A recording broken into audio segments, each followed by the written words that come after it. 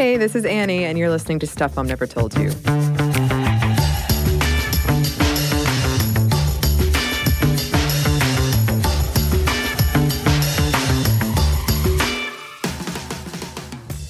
Today, I'm joined by someone whose voice you might recognize, one Tracy V. Wilson, co-host of the podcast Stuff You Missed in History Class. Thank you so much for joining us, Tracy. Thank you for having me. I'm excited to be here. I'm so excited to have you. And today we're talking about something we both really enjoy, tabletop gaming. So that's true. It's going to be really fun. And a peek behind the scenes, I used to produce and edit a show that Tracy and Holly hosted previously called Pop Stuff. Yes. Were you our producer when we did the episode that we did about tabletop games way back then? I was. So we're like coming full circle. Yeah, we had some shifts in who did what, and I couldn't remember exactly where that fell in the timeline. Yeah. I'm pretty sure I was the producer the entire time of that show. It was really fun to work on, too. It was. It was a fun deal. It was.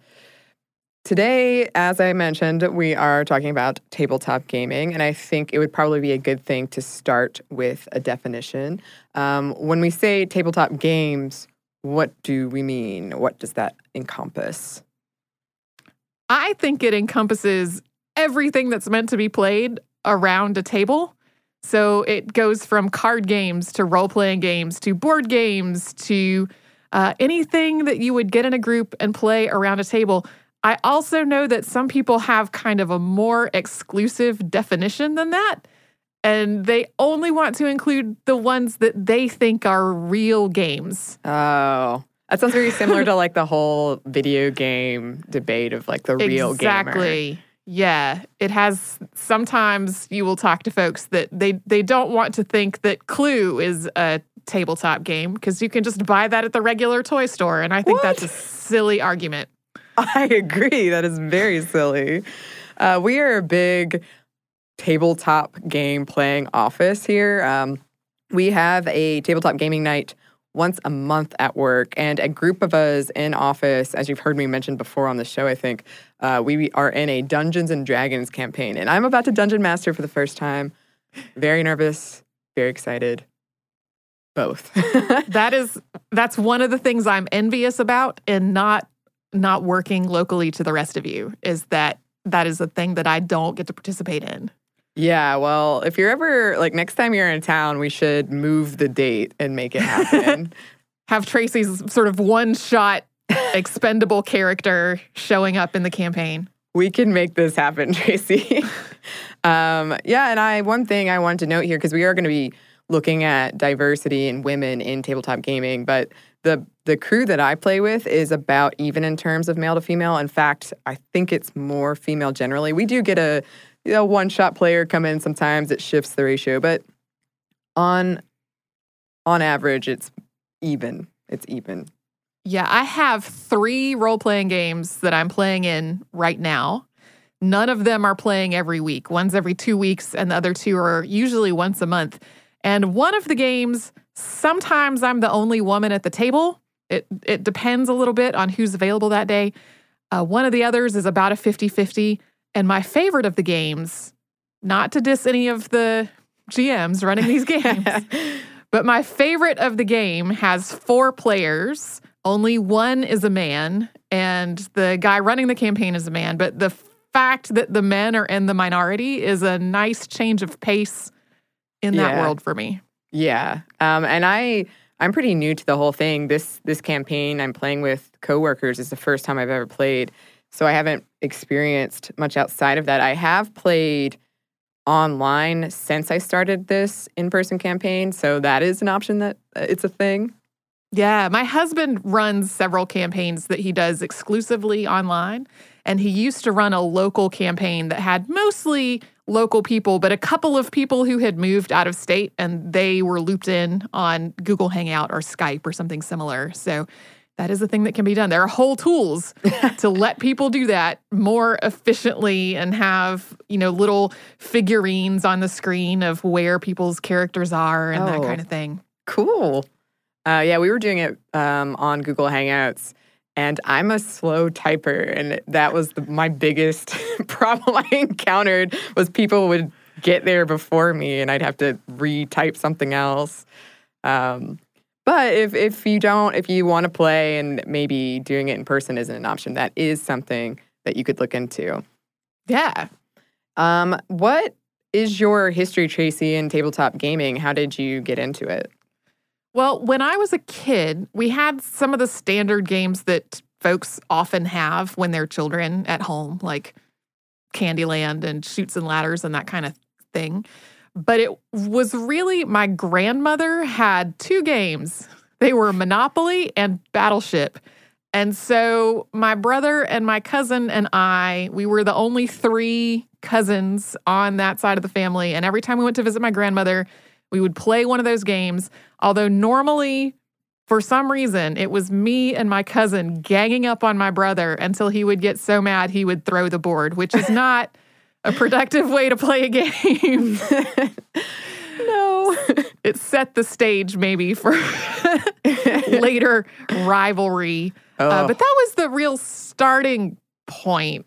I kind of went on a journey from there that was not so much about tormenting my brother. Just a little bit. Maybe sometimes. Yeah, our work game night, we've banned Monopoly. And I remember distinctly as a child, I've never won a game of Monopoly ever. And I even cheated more than once and still lost. Monopoly is one of the most maligned games, I think. Yeah. And one of the interesting things about it is that it's based on a game called the Landlord's Game, which was developed by a woman who was developing this game because she wanted to show the dangers of capitalism. So it actually had two different sets of rules. One set of rules was based on this proposed tax change that was going to be way more equal in the distribution of wealth. And the other was like the monopolists' rule set. And those rules meant that, one person became really, really rich and everybody else lost their money.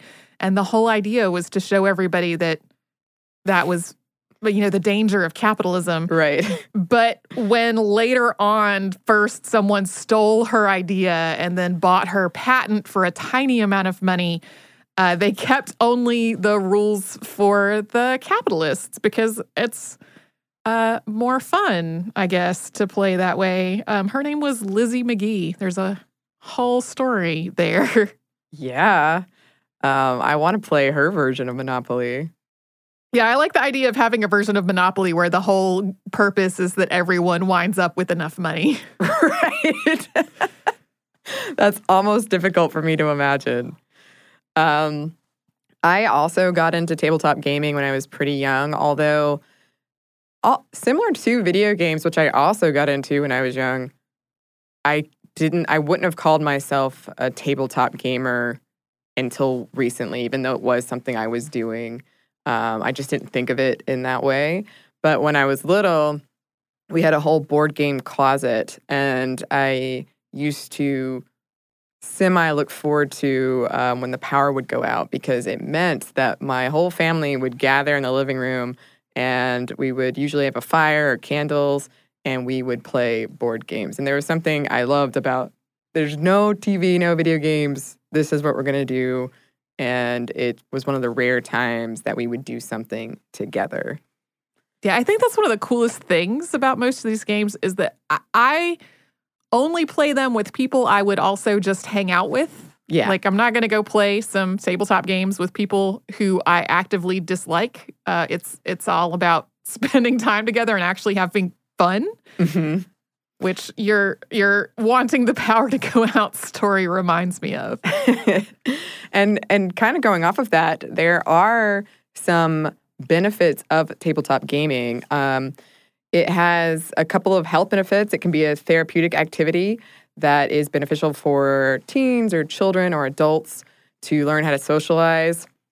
I personally got into D&D last year as a way to help manage my CPTSD. And I also used it to help me figure out the ending of the book I was writing. And I absolutely figured out the ending right away after the first session, I think, because I was playing the main character of the book and I knew what she would do right away. Yeah. Mm-hmm.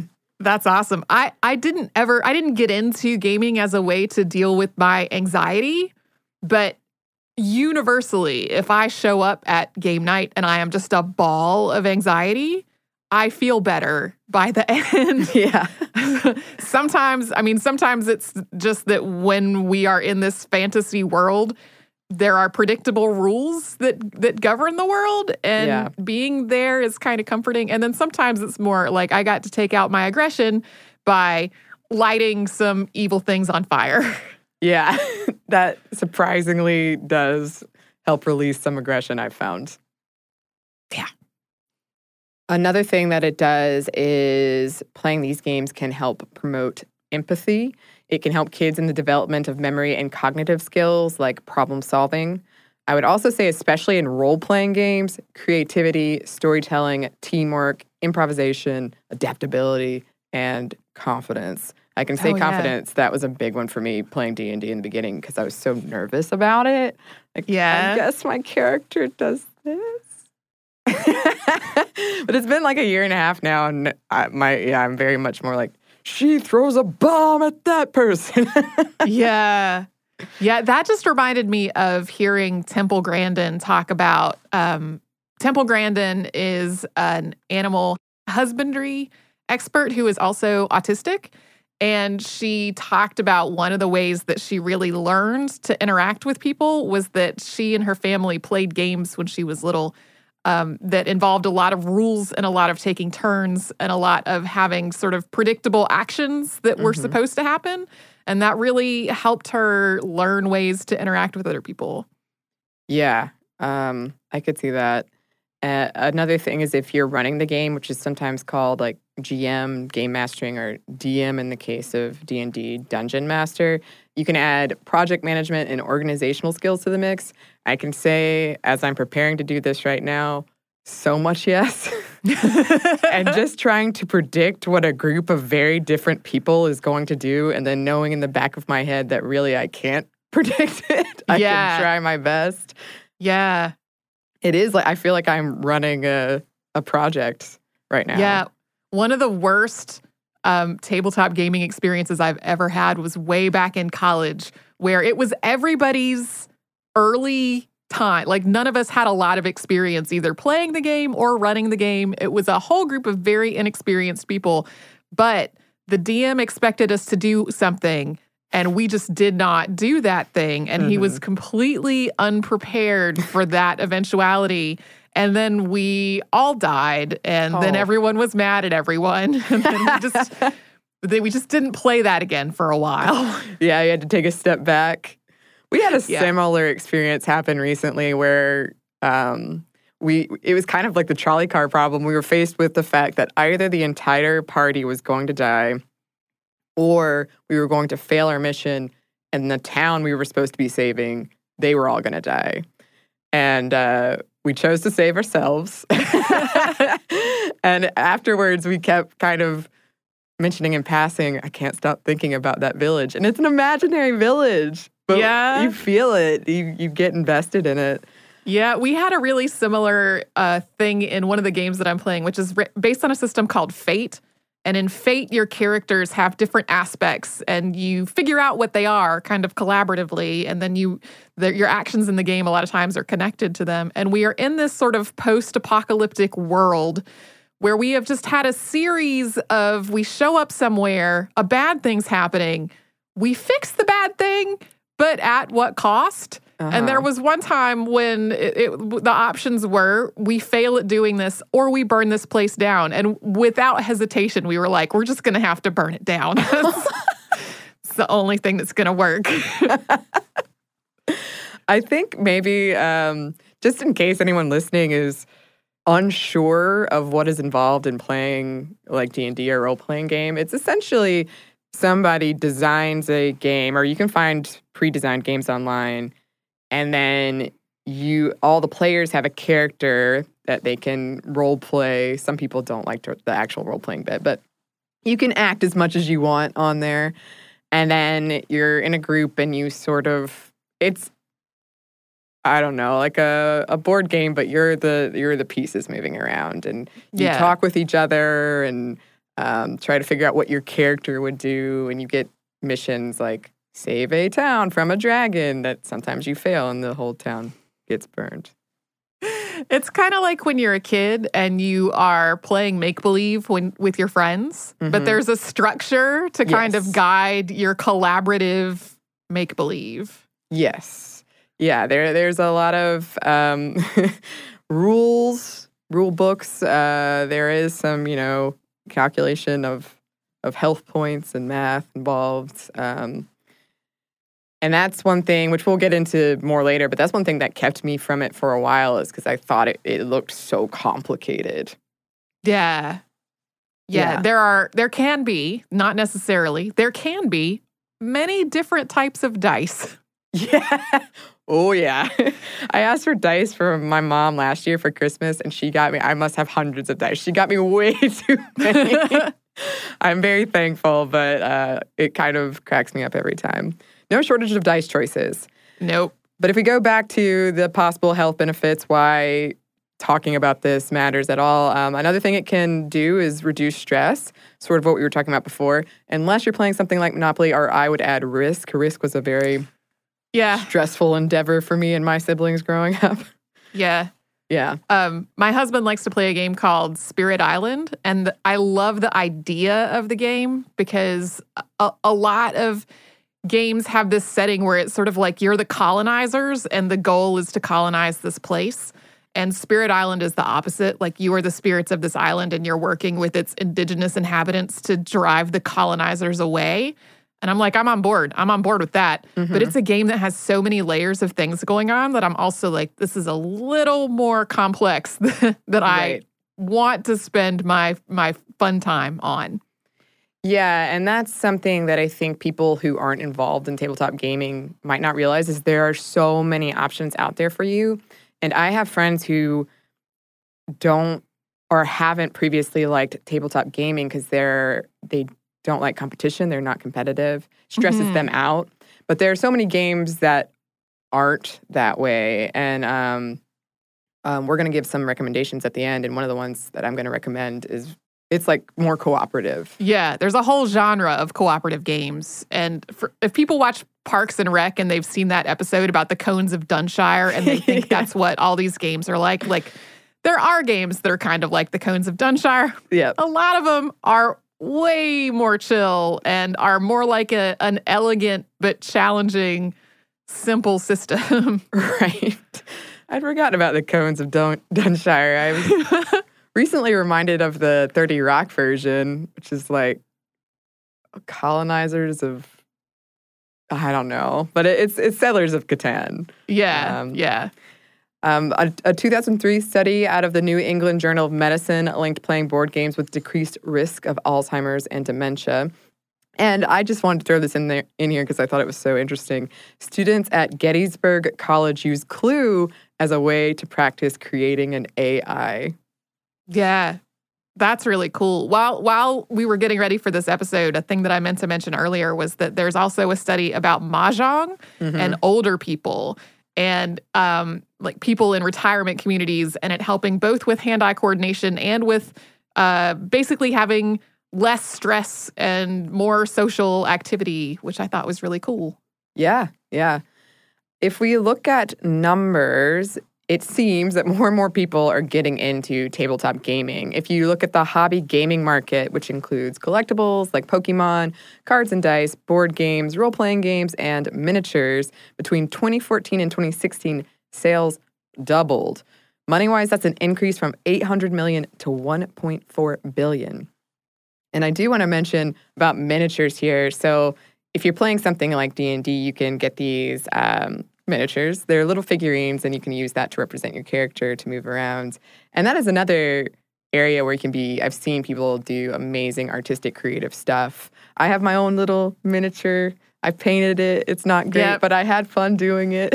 I have my one sort of adequately painted miniature. My husband plays some games that are totally based in miniatures, so he has these whole armies of painted miniatures. He finds the painting part really relaxing, and he hasn't been playing them as much recently. And I'm like, we have a whole shelf full of mans over here. Like, you gonna play with them? They're ready to go. And sort of a way, I think, to see the growth of tabletop gaming is through these board game cafes and bars, which I have seen more and more of. There's Gen Con, which is the largest gaming convention in the United States. It's over 50 years old, and attendance broke records in 2017. Now, I've never been. Have you been, Tracy? I have not been. I have been to other conventions that have tabletop gaming like as a big component. But at about the same time that I had enough interest and enough different types of games that I wanted to go to an event just for that, I also had become way less enamored with giant conventions and a lot happier at smaller events. One of my favorite, not even one of my absolute favorite vacation every year is that a bunch of friends rent a big old house out in the Poconos, and we go out there for a long weekend and play a bunch of games and like hang out, and it's awesome. It's like 35 people, not 35,000 people. Much more manageable crowd size. Yeah. And then also, lovely. if you just want to read a book, nobody's going to bother you. It's fine. Right. You can step away more easily should you so desire. If we look at the number of female tabletop gamers, data is difficult to come by. We can safely assume that more women are playing now than previously, as more people are playing in general. At 2016's Gen Con, over half the speakers were women, and that's huge considering that in 2011, only one of the speakers was female. Which is not enough. No. And I bet some of you will remember this from your social media feeds. A 2015 panel at Gen Con called Writing Women-Friendly Comics at first had no women on the panel. Yeah. Since I know several game developers, many of them are women, and they've been doing this thing where they go and submit a bunch of panels to conventions, and they don't really announce that they are submitting a whole bunch of panels that only have women and non-binary people on them. They just sneak it in there, and then people show up, and it's a panel that is all women and non-binary folks, and they're like, oh, this is awesome. This is a bunch of women, and they're talking about something besides being women in this space. Right. Because we can talk about other things. It is true. Yes. But that is, at least in my head, and I would guess a lot of people's heads, that's the stereotype. If you think of a tabletop gamer, it's a youngish white male. Yeah. And the conventions I have been to are like youngish white males are the largest demographic. Like not the only demographic, but for sure the biggest one. Mm-hmm. And there are a few informal surveys out there that suggest people who identify as women make up only 10 to 20% of board game players, and that the majority of the respondents in these surveys are white. Yeah, I always wonder, sort of what we were talking about at the beginning with video games, is how people are defining what counts as a board game player. Yeah.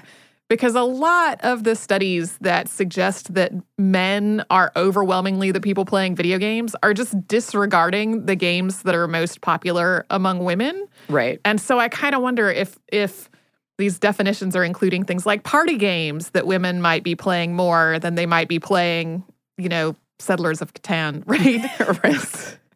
And maybe so. Maybe it might be a little closer. I mean, I know as kids, games are for everyone. And then it's in adulthood that suddenly it seems like there is a world of specialty game stores that have a largely often male demographic. Yeah, and while I was looking into the research for this episode there, it's kind of a new area of academic study, but a lot of people have been writing about it and are writing about it. And from what I read, several women said, I know that this is the stereotype, but that's not been my experience. I've always had women, people of color playing in my group. Yeah. Which is interesting, yeah. Yeah. When it comes to the people that I personally know and hang out with, it's not just an overwhelmingly male scene. It's when I get into a gigantic group of people at something like a convention. And I don't think that's totally reflective of who's really playing games.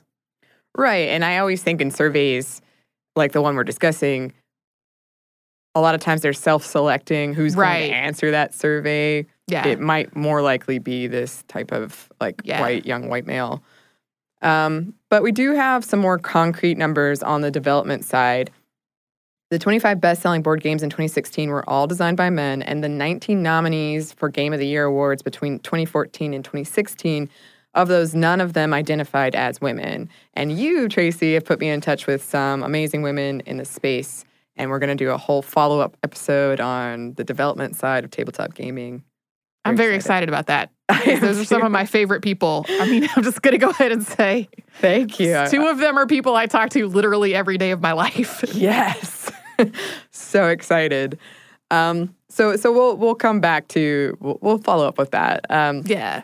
For me, when I first got into tabletop gaming, especially something like D&D, I was very intimidated by it. I remember distinctly being at Dragon Con a couple of years ago, and me and some new friends were discussing what kind of games we enjoyed. And when these new friends of mine, who were all men, asked if I liked tabletop games like D&D, before he'd even finished asking the question, I was like frantically shaking my head.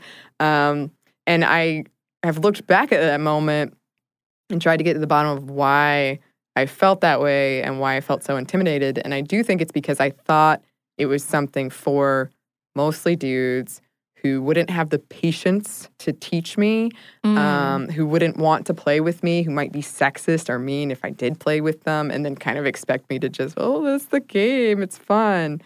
And like I said, I also thought it'd be really complicated to get into, and it sort of stressed me out, the thought of acting or improvising, even though I'm somebody who does that, like I act and I do improv. For some reason, the idea of having to do it with a group of people really made me nervous. But you don't have to. That is one thing. You can do that stuff to the level of your comfort. Right. Yeah, I think I had a related but slightly different response to the same, not exactly the same perception. Mm-hmm. Because in my college years and early 20s, my gaming life was sort of rooted in some internalized misogyny. Because I had that whole idea that a lot of things that were typically feminine were bad, and that there was some kind of value in being, in quotation marks, not like the other girls. Right. So I was mostly hanging out with men, and I was mostly hanging out with men because I sort of felt like somehow women weren't as fun to hang out with. All of this was incorrect. I missed out on like some amazing friendships because of this like internal baggage. But that meant that I was mostly hanging out with guys, and I was mostly hanging out with guys who were playing a very particular style of board gaming and role-playing games specifically. And it wasn't until I got probably into my 30s that I was like, oh, wait, there is a whole world of games beyond that is more welcoming to more types of people than what was back there before. And, then I also started working on my whole internalized misogyny problem. One step at a time. I had a similar thing with video games where I felt like it somehow made me, like I wore it like a badge of honor that I was playing these video games with all men. Mm-hmm. But for me to get into tabletop gaming, I do owe a lot of people, some men, some women, but it sort of felt like it happened all at once, that everybody was telling me, you've got to play this board game that I've never heard of, and you got to play this board game that I've never heard of. I don't know if there was just some surge of popularity somewhere, but I owe a lot of friends for introducing me to all of these amazing games and sort of to this whole world that was out there. Yeah. And you and I are not the only ones who have felt that tabletop games were not for us. And we'll get into some reasons why after a quick break for a word from our sponsor.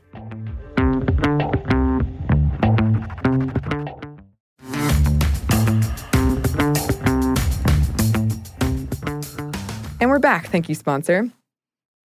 Like a lot of our media, tabletop games do not have the best track record with positive female portrayals and providing diverse characters.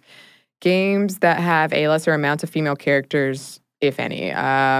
We mentioned in our episode around female action figures that Hasbro got in some hot water for leaving the female character Rey out of the newest version of Star Wars Monopoly. And my favorite part of that was their response, she'll be in other games. Yes, it's not a great answer. We'll put her in a future game. She's not here now. And they replaced her with a stormtrooper. It was a character. She's a big character for those that don't know. For her not to be included was a pretty big deal. Right. Perhaps there are female characters, but they are overly sexualized or they are relegated to traditionally female, less active roles. Yeah. It's like you'll have a game that's based on cards with characters drawn on them. And for some reason, the women are all teachers and secretaries. Right. Why would that be? I can't imagine. Or I always love the critique of when armor is so sexualized and clearly that's not going to help you in a fighting situation. It's kind of a running joke, and yet we still continue to see it. And I will say, I got no problem if you want to, in a game like D&D, create a sexy character. I'm all for it. But if that's like we're seeing this in the official media of the game, then that is a problem. Right. Instruction manuals have been called out, too, for using he to refer to all players. And this is improving, but slowly. And we have come a long way, though, because some of the first articles written by playtesters about D&D in the 70s came with gems like this one. There will be 4 major groups in which women may enter. They may be fighters, magic users, thieves, and clerics. They may progress to the level of men in the area of magic and, in some ways, surpass men as thieves. Elven women may rise especially to high levels and clerics to the elves. Only as fighters are women clearly behind men in all cases, but even they have attributes that their male characters do not. And this article goes on to say that female characters' true strength lies with the beauty part of their charisma score. So D&D, your character has these 6 ability scores. One of them is charisma. As far as I know, the beauty thing isn't there anymore. No. Well, and also now women or female characters don't innately get one less strength because they are female. Right, which is a positive. Yeah. But this beauty part of the charisma score that is no longer with us gave female characters abilities such as charm men, seduction, horrid beauty, and worship. Yeah, we don't need that. No. And there were also campaign settings. I mean, you can still go and buy copies of old campaign settings from earlier versions of D&D, and sometimes there are guidelines on how to adapt them to the newest rule system. Mm-hmm. And you can find some where it's like, okay, all of the characters who are all presumed to be male walk into this room where there is a siren who is going to charm everybody, and like it's now the bad guy is a woman, and the woman's power is that she's just way too sexy, and yeah. The newest version did come up as an example of a positive improvement when I was researching this, in that it suggests that players should think outside of the binary box. Essentially, you can create whatever character you want to create. It doesn't have to be human. It could be all kinds of things. In 2016, the Kickstarter for One Deck Dungeon made $122,000. Its starting goal was $20,000, so way surpassed that. And of note, all of the images of playable characters were of strong, diverse women. But, of course, not everyone was excited about this. Some reviewers on Amazon called the game sexist or labeled it as misandry. It looks cool. Yes. Well, and we keep seeing that same basic thing play out where something will come along that has an all-female cast and it will break box office records or become a bestseller or whatever. And then there will be this whole conversation of, can women really dominate at the box office? Yes. Like, why do we keep having this conversation? I know. That is a pet peeve of mine. Back to tabletop gaming. Pasco host Kristen and I went to this Women in Gaming event at the Museum of Design Atlanta a couple of years ago. You can find the video online on YouTube. And it was one of my favorite parts of this whole exhibit was a section on old board games. And of the games, that included women. So many of them were women in domestic roles, or women trying to find a husband before the other players. That was how you won, is you found a husband first. One in particular featured all of the jobs that a woman could have in this board game's mind at the time, and they were secretary, teacher, flight attendant, nurse, princess, or ballerina. All right, then. Yeah, nothing wrong with any of those occupations, but I feel that women perhaps can do other types of things. I think possibly, like design games. Possibly. And we've said it time and time again on this show, but seeing yourself represented is important. That's not even just me saying it. There have been studies that bear that out.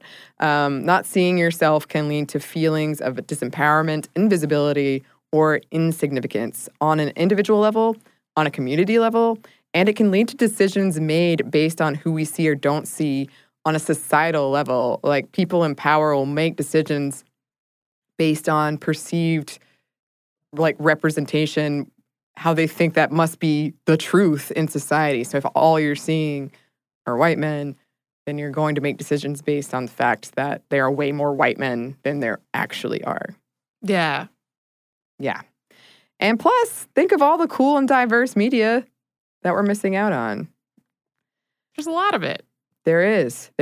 And there was this study that you found, Tracy, looking into gender and racial representation when it comes to the illustrators and designers of the top 200 board games as ranked by Board Game Geek.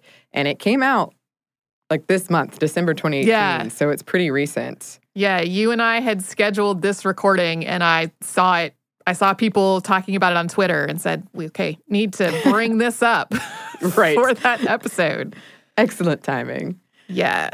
And what it found is probably what you might expect. The designers and illustrators were overwhelmingly white men of these 200 games, and that this was reflected in the artwork, which disproportionately is of white men. The numbers on this vary depending on the source, but it also found a majority of the players were also white men.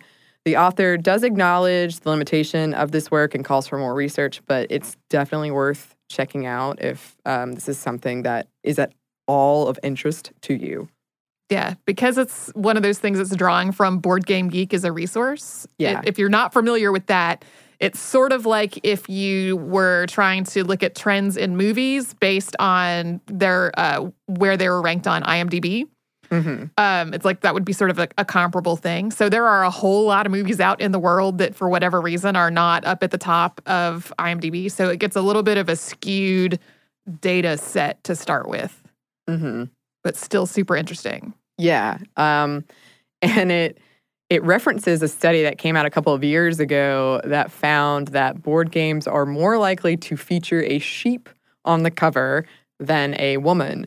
And this study found that, at least according to the data the study author was looking at, that is true. Aliens and barnyard animals like sheep grace the cover art of board games at a higher rate than women do. Yeah.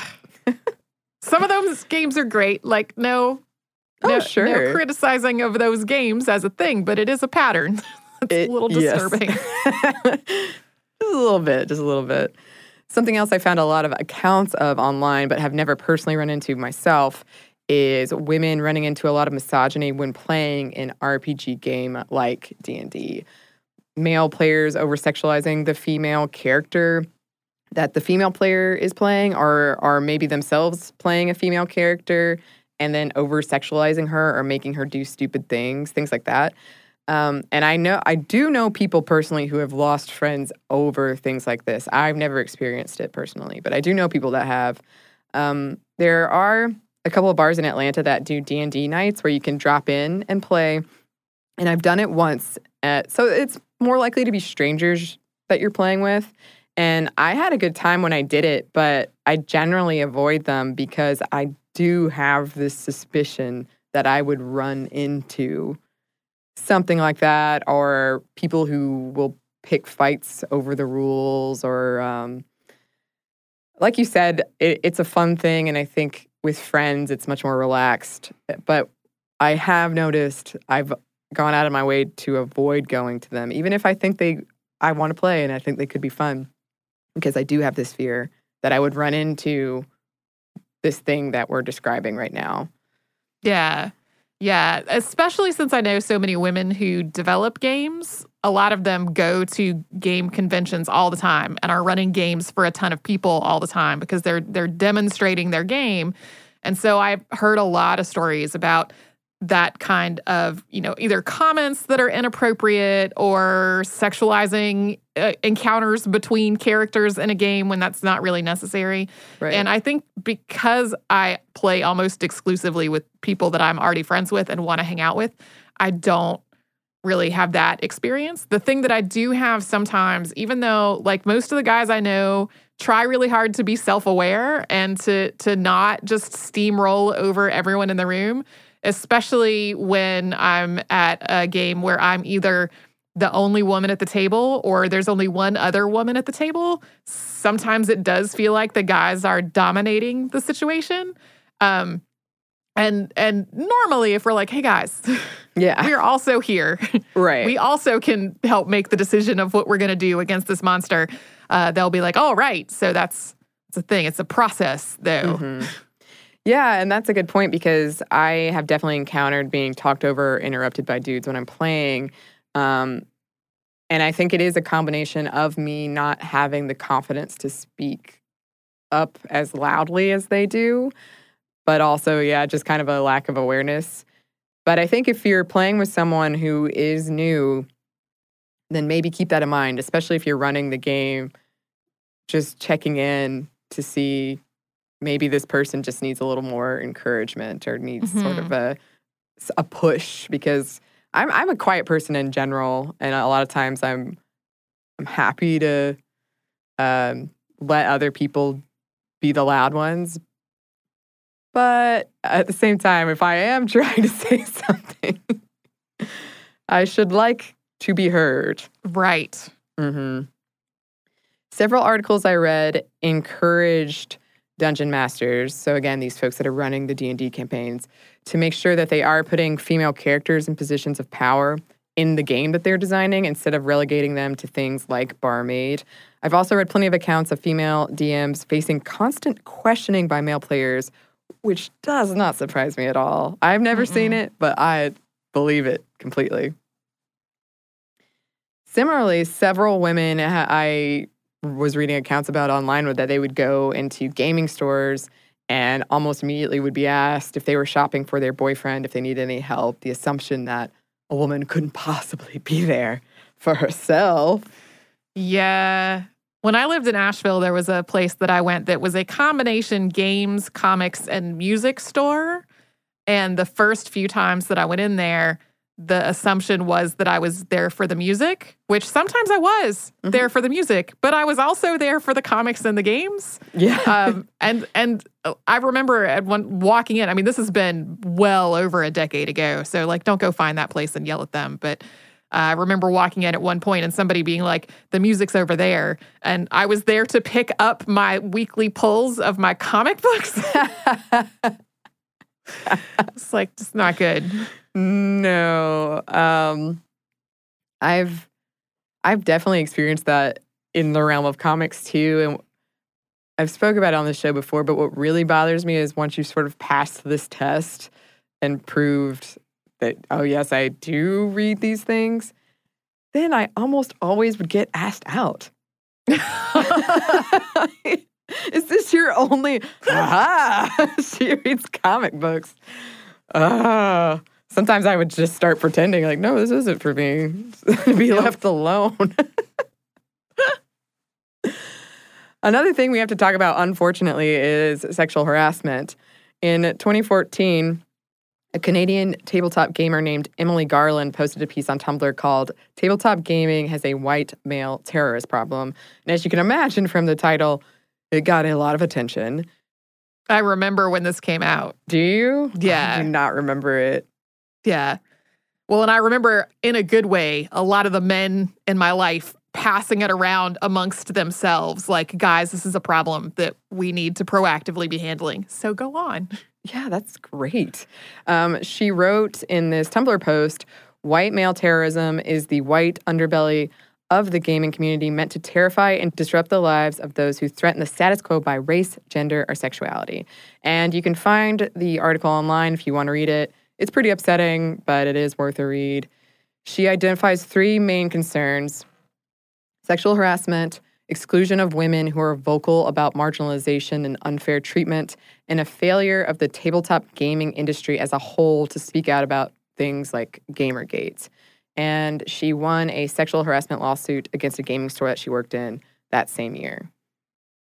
Yeah. Yeah. This is not a pleasant read at all. No, it is not. Definitely know that going in, but it's worth reading, especially if you're somebody that is a part of the tabletop gaming community, I would say. Check it out. And something I saw in a lot of places that so often the response to all of this, everything we're talking about, is from people who don't want the community to change. Go play something else. If it bothers you, don't make this fun hobby political. But it's about making this fun hobby and beneficial activity more inclusive and better for everybody.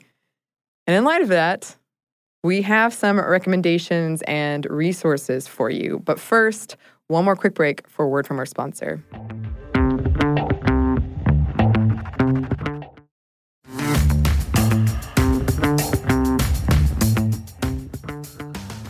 And we're back. Thank you, sponsor.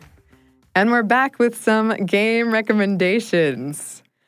I've said it before, I'll say it again. I love Pandemic. And this is so good. It's so good. And it's hard, and I love it. There's like 8 ways to lose and only 1 way to win.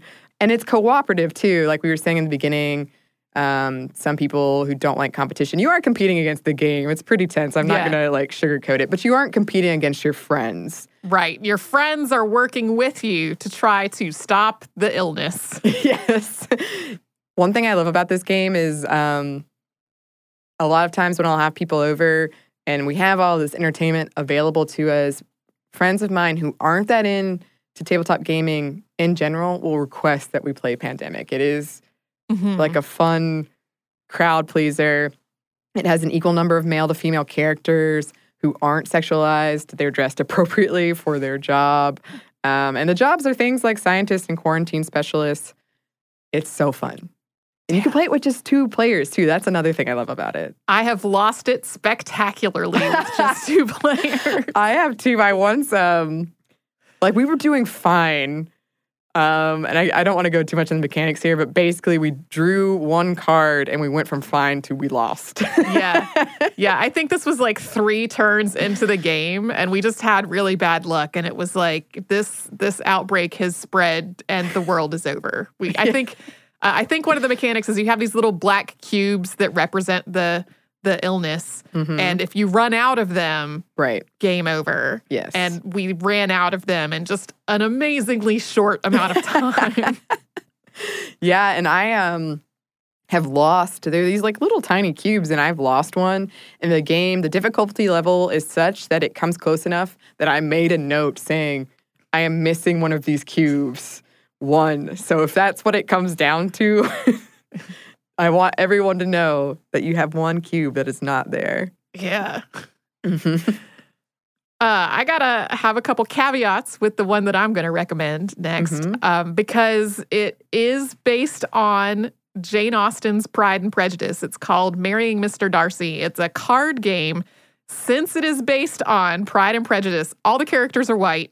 And the goal of the game is to marry the right person. So, let's just get that out on the table. However, it has the same sense of humor that Jane Austen's writing does. So it's a card game, and the cards have just these very wry, witty instructions of what's going on in the game. You also do not have to get married in order to win the game. It is completely possible to win the game by not getting married. And it's accessible to people even if they have no familiarity with Jane Austen. So when I very first moved to Massachusetts, my husband, who at that time was my boyfriend, had gone out of town, and I didn't really know many people here very well yet. And this friend of his said, come over and play games with us. And I was like, I'm going to take Marrying Mr. Darcy, because I thought when he said us, he meant me and my wife. But what he really meant was me and these 2 other dudes. So it became me and these 3 dudes playing a game based on Pride and Prejudice. And everybody had a great time. So that sounds wonderful. It was great. My friends would love that game for sure. Yeah. I mean, if I totally get why, people might not be into the idea of playing a game where all the characters are white and the goal is to get married. Like, I get, that might not be for you, but if that's for you, yes, then it's probably really for you. I have another one that is a lot more diverse in its representation, and it is called the Tea Dragon Society card game, and it's based on a graphic novel by Katie O'Neill that is called the Tea Dragon Society, and that graphic novel is full of LGBTQ characters and characters of color. And this is another card game where your goal is to raise these little tea dragons, and the dragons are adorable, and the art is adorable, and the characters, the more humanoid characters, one of them is not strictly human, but they are also adorable. And even if you're not playing with little kids, I think the age range is 10 and up. If you are into the idea of taking care of some adorable little dragons, you can be a room for like a table full of adults, and it will still be great. One that my friends love is called Dixit, which I describe as apples to apples, but with beautiful art. And again, this group of friends particularly that loves it. They don't really like tabletop games in general. They don't like the competitive aspect of it, but they love this one and they love the art of it. And it's real. I find it really funny because I get frustrated playing with them. I also get frustrated playing apples to apples because I'm very competitive, and I'll get angry if I can't see what you're seeing. Like, explain to me how that represents being lost, please. Yeah. But they all love it. And both Dixit and Apples to Apples can be really interesting to play when you either know everyone at the table really, really well, or when you don't know everyone at the table really, really well. Because if you know 2 people and you don't know everyone else, then you might know enough about how that person thinks to figure out what they're doing a lot more easily. Yeah, it's one of those things. I've known this group of friends since elementary school, and for some reason I can't get a beat on what they're seeing when they're looking at these beautifully. The art is really beautiful with that game. It is. It's beautiful and kind of abstract. Yeah. I also love Betrayal at the House on the Hill, which is a game where your group explores a haunted house together. And about halfway through, you trigger a haunt. And depending on a couple of circumstances, one of the players becomes a traitor. And you're sort of working against that player and then whatever demon, haunt, whatever it is that they are working with. And there's something like 60 scenarios. So, Annie. Yes. Do you know about Betrayal Legacy? I do, but only a little bit. Tell me about it. I can tell you about it because I play tested that game. Did you really? I did. I am listed in the credits. Oh my gosh. I'm so excited about this. Oh, I am really excited too. I had actually been like, should I talk about Betrayal? Should I talk about Betrayal Legacy? And then you went and put it on the list. I'm so excited. Okay, so what Annie just said, that's still the basic mechanics. You have a haunted house that you're exploring, and something happens that triggers a haunt, and somebody who is playing with you becomes a traitor. And the Betrayal Legacy works the same way that other legacy games do, which is that as you play, the game itself changes. So you might have like the first time you play, this is made up, I'm not spoiling anything in the game, but like the first time you play, a particular character dies in a particular room. Well, that room might now, the next time you play, have something different about it because that happened in that room the last time. And so it is, I think, 13 chapters. Each chapter takes place in a different year. So you're in this haunted house through time. And then once you get all through those 13 sort of foundational games, there's a free play mode where you can play all of these other scenarios in the same game. So because it's a horror game, it does have some of the same horror tropes that I think some people might not enjoy. Like if you're not going to enjoy a game that has a bunch of murder in it, then right. Maybe not this one for you. But if you are into horror movies and horror books and settings that are full of ghosts and monsters and scary things, then I highly recommend it. Yeah, I have to check out Legacy now. I've been wanting to, but now I've got to. I'm going to add it to our rotation at game night here. And that is the perfect launching point for our next section, which is resources, because recently we did play Betrayal at the House on the Hill, and it's kind of a rule here, and it also just kind of makes sense that if it's your game, then you're the one that sort of explains it, makes sure it runs smoothly. It's my game, and people voted to play it, but I hadn't played it in a while. So I wanted to brush up on the rules, and one of the first things I did was I got online and watched the Tabletop with Will Wheaton episode on playing Betrayal at House on the Hill to refresh my memory. And this is an online video series. I watch it on YouTube where people play tabletop games. A lot of times they're celebrities. And it sounds boring, I know, but it's usually pretty entertaining. And it's just good to see people actually playing it because reading the instructions can feel really dense, especially on a game like Betrayal at the House on the Hill. And seeing it kind of play out, for me at least, is very helpful. Yeah, I have found that very helpful for seeing how the game is played when there's not somebody experienced around to tell you how the game is played. And then it can be super entertaining. Sometimes the things that happen as they are playing are hilarious. Yeah. I seem to recall when they were playing Ticket to Ride. That's the story I was going to tell. I guess it's well known among the tabletop viewership. I remember it vividly as I think it's one of those, like, this disaster happens in the middle of the game, and then there is a slow motion replay of the disaster. Yes. Well, go check out the episode on Ticket to Ride if you want to find out what that disaster was. On top of that, there's so many things out there. So many things. There's podcasts, Twitch channels, YouTube shows. You've got Becca Scott over at the Twitch channel Game the Game, Brittany Bowe or Bebo over at GameWire, Board Game Breakfast on the YouTube channel, The Dice Tower. The amount of content out there on D&D alone is staggering. So there are, if you're intimidated or you feel like you would just, you would feel better if you had visual examples or just hearing people talk about playing, there's stuff for you out there. Yeah. And if just watching or listening to someone's role-playing campaign sounds interesting to you, there are options for that too.